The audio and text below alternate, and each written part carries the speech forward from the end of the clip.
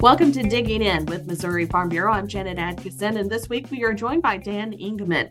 Dan is Director of Regulatory Affairs with the Missouri Farm Bureau. Dan, I have to concentrate every time I say that, so I appreciate you taking the time and reminding me whenever I need to remember things. Well, no problem, Janet. And sometimes I have to concentrate on it too, because I've only been at this role like a year and a half or so. So it hasn't been all that long. And, just one of the few new faces at Missouri Farm Bureau on the Federation side.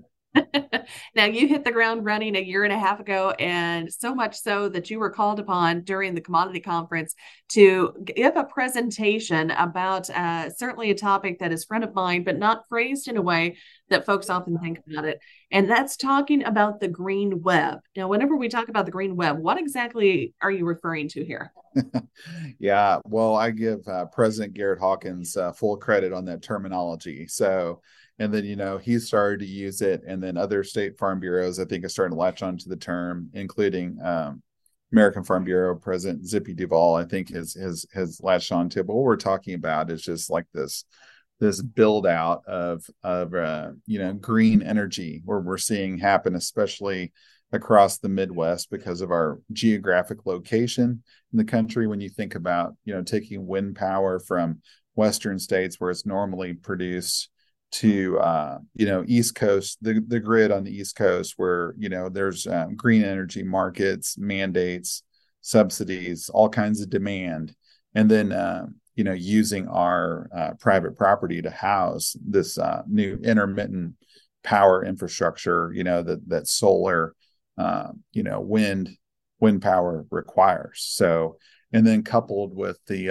layers upon layers of federal government support in terms of enabled by legislation like the Inflation Reduction Act, bipartisan infrastructure law, that are fueling this boom, about $400 billion in clean energy incentives, subsidies, whatever you want to call it, but obviously propping up this industry, and that's why we're calling it a web.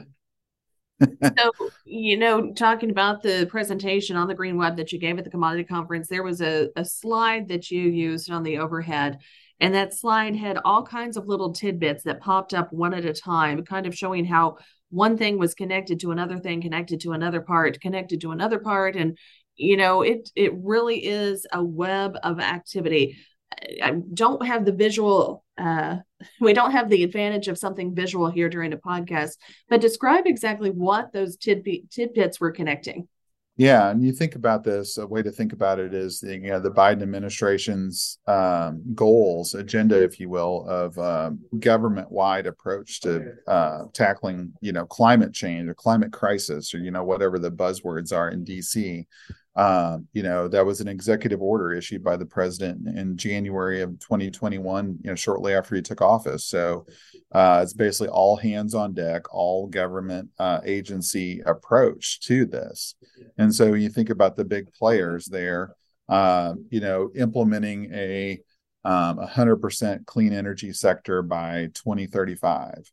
Net zero emission status for the nation by 2050. Those are really lofty goals. So you have Department of Energy, a big, what I would call the financier in this project, in carrying out this agenda. You have the EPA with their various mandates. You have FERC, the Federal Energy Regulatory Commission, that are, proposing rules to allow for federal permitting of these transmission lines versus, we have lots of issues with what's going on with our state public service commission that regulates utilities in Missouri. But my gosh, allowing the federal government to do that as what they call backstop siting authority on large transmission projects.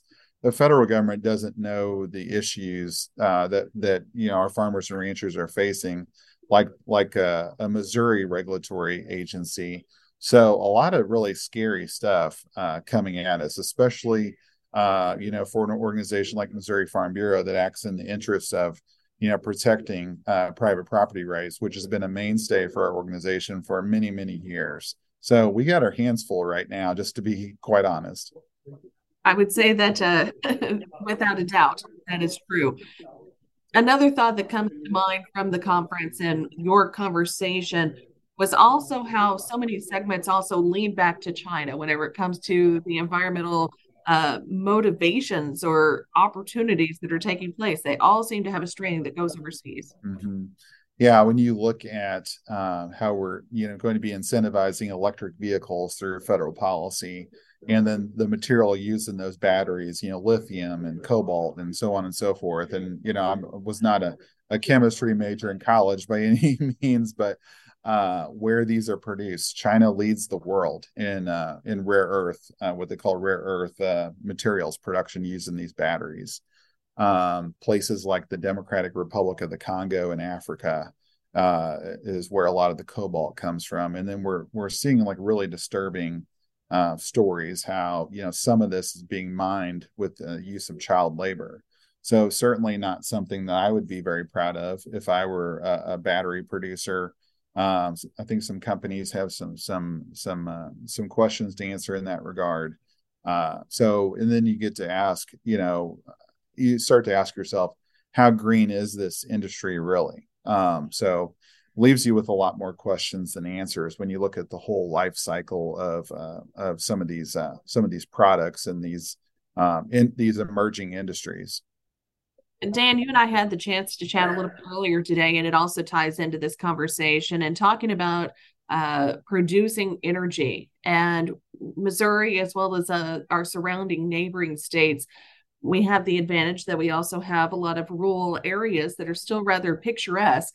But at the same time, these beautiful areas that we love so much are also under threat from other entities. Right. Yeah. I mean, I say this green web, this boom of infrastructure. Certainly, it is. If you're in row crop country, relatively flat ground, I think you should be really concerned as a landowner, whether it impacts your farm directly or a neighboring farm. If it doesn't impact you directly, there's a good chance you're going to have to look at some infrastructure. A lot of us, including myself, we're in, my wife and I are in the middle of, building a house on the family farm. It's very picturesque. And, there's a reason that we live in rural areas. We love the scenery. Love being just kind of unimpeded views. And, that's really, really special. But you have, these projects, these really tall power line towers, these utility towers, for transmission lines. You have solar farms that are being built out across the landscape. You have wind turbines. So again, how does that? Not everyone, will want to look at something like that, even if you're not directly affected. So how does that factor in to, your homestead value? There's a term called heritage value when it comes to eminent domain condemnation cases. I would think that had to count for something. One of our members, I believe it's over in Sheridan County, talked about the Grain Belt Express project, this huge power line coming across North Missouri, and how it'll come across the north part of his farm, if I remember correctly. And he was saying, this is going to take away, pretty well every, building site on the farm. He talked about his son, maybe want to build a house on the family farm, or, it could be a machine shed or a grain bin site or riding arena, you name it. So lots of impacts at the farm level. This is going to create, if it hasn't already.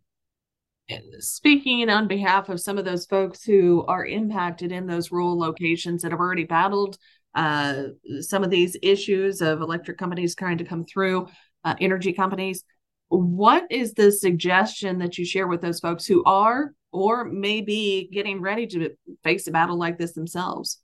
Well, I would say, first and foremost, don't go into battle by yourself. I would find a good attorney to work with if you need some help with that.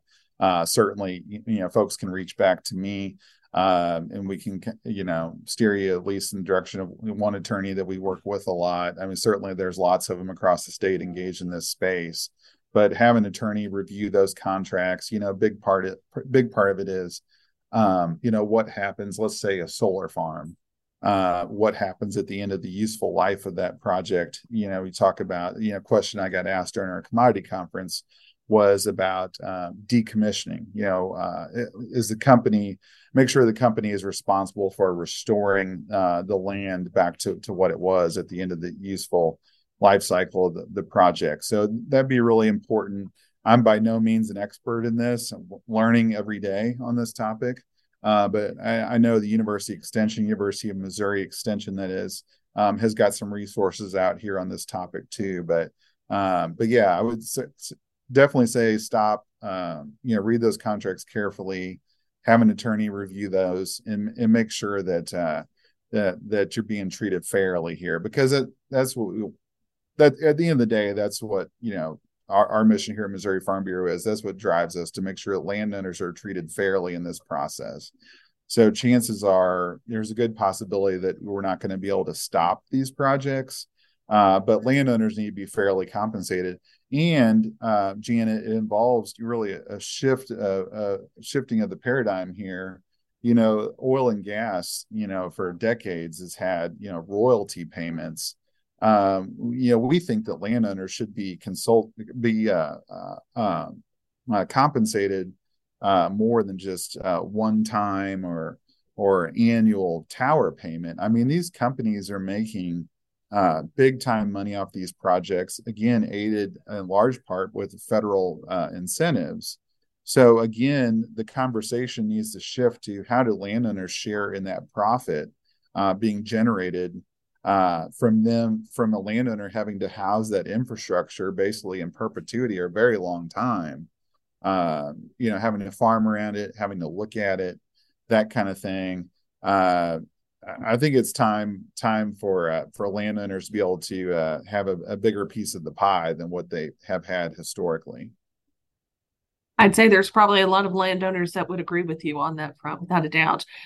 Shifting gears to another topic under this same umbrella, the EV mandates that keep coming and making headlines. Of course, a lot of those are coming out of California, what we hear about, also out in New York, but those are not one-off things.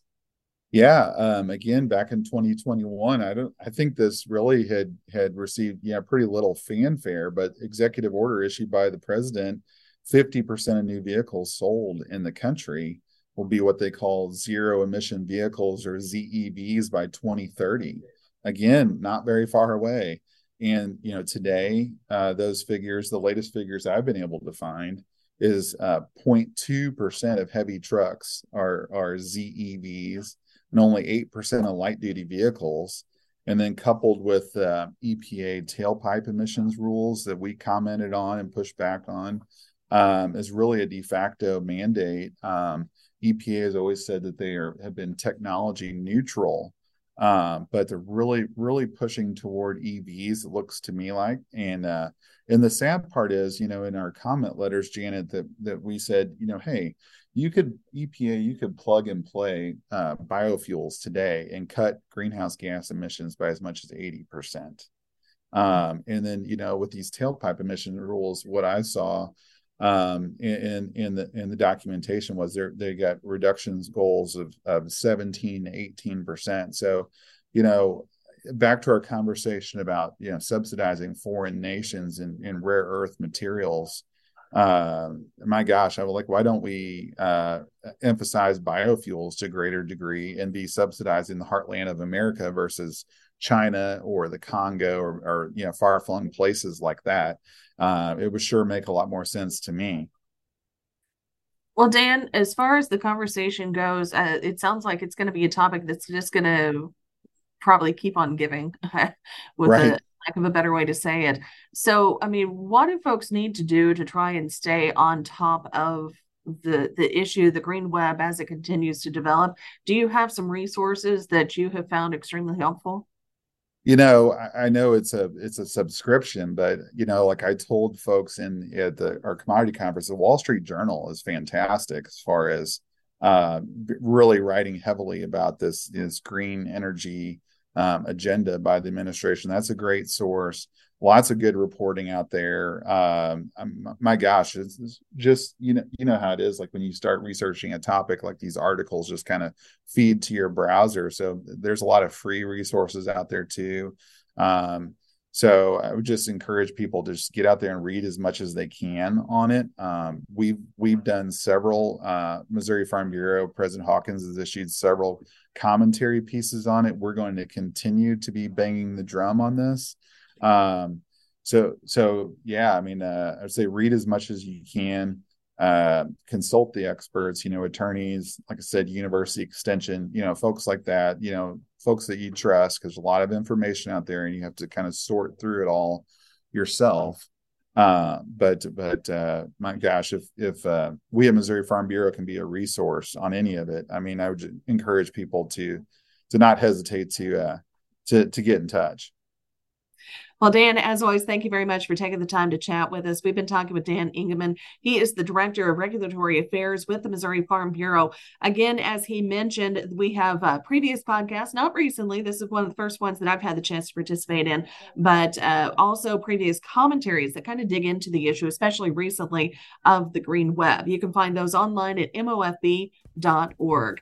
You've been listening to Digging In with Missouri Farm Bureau.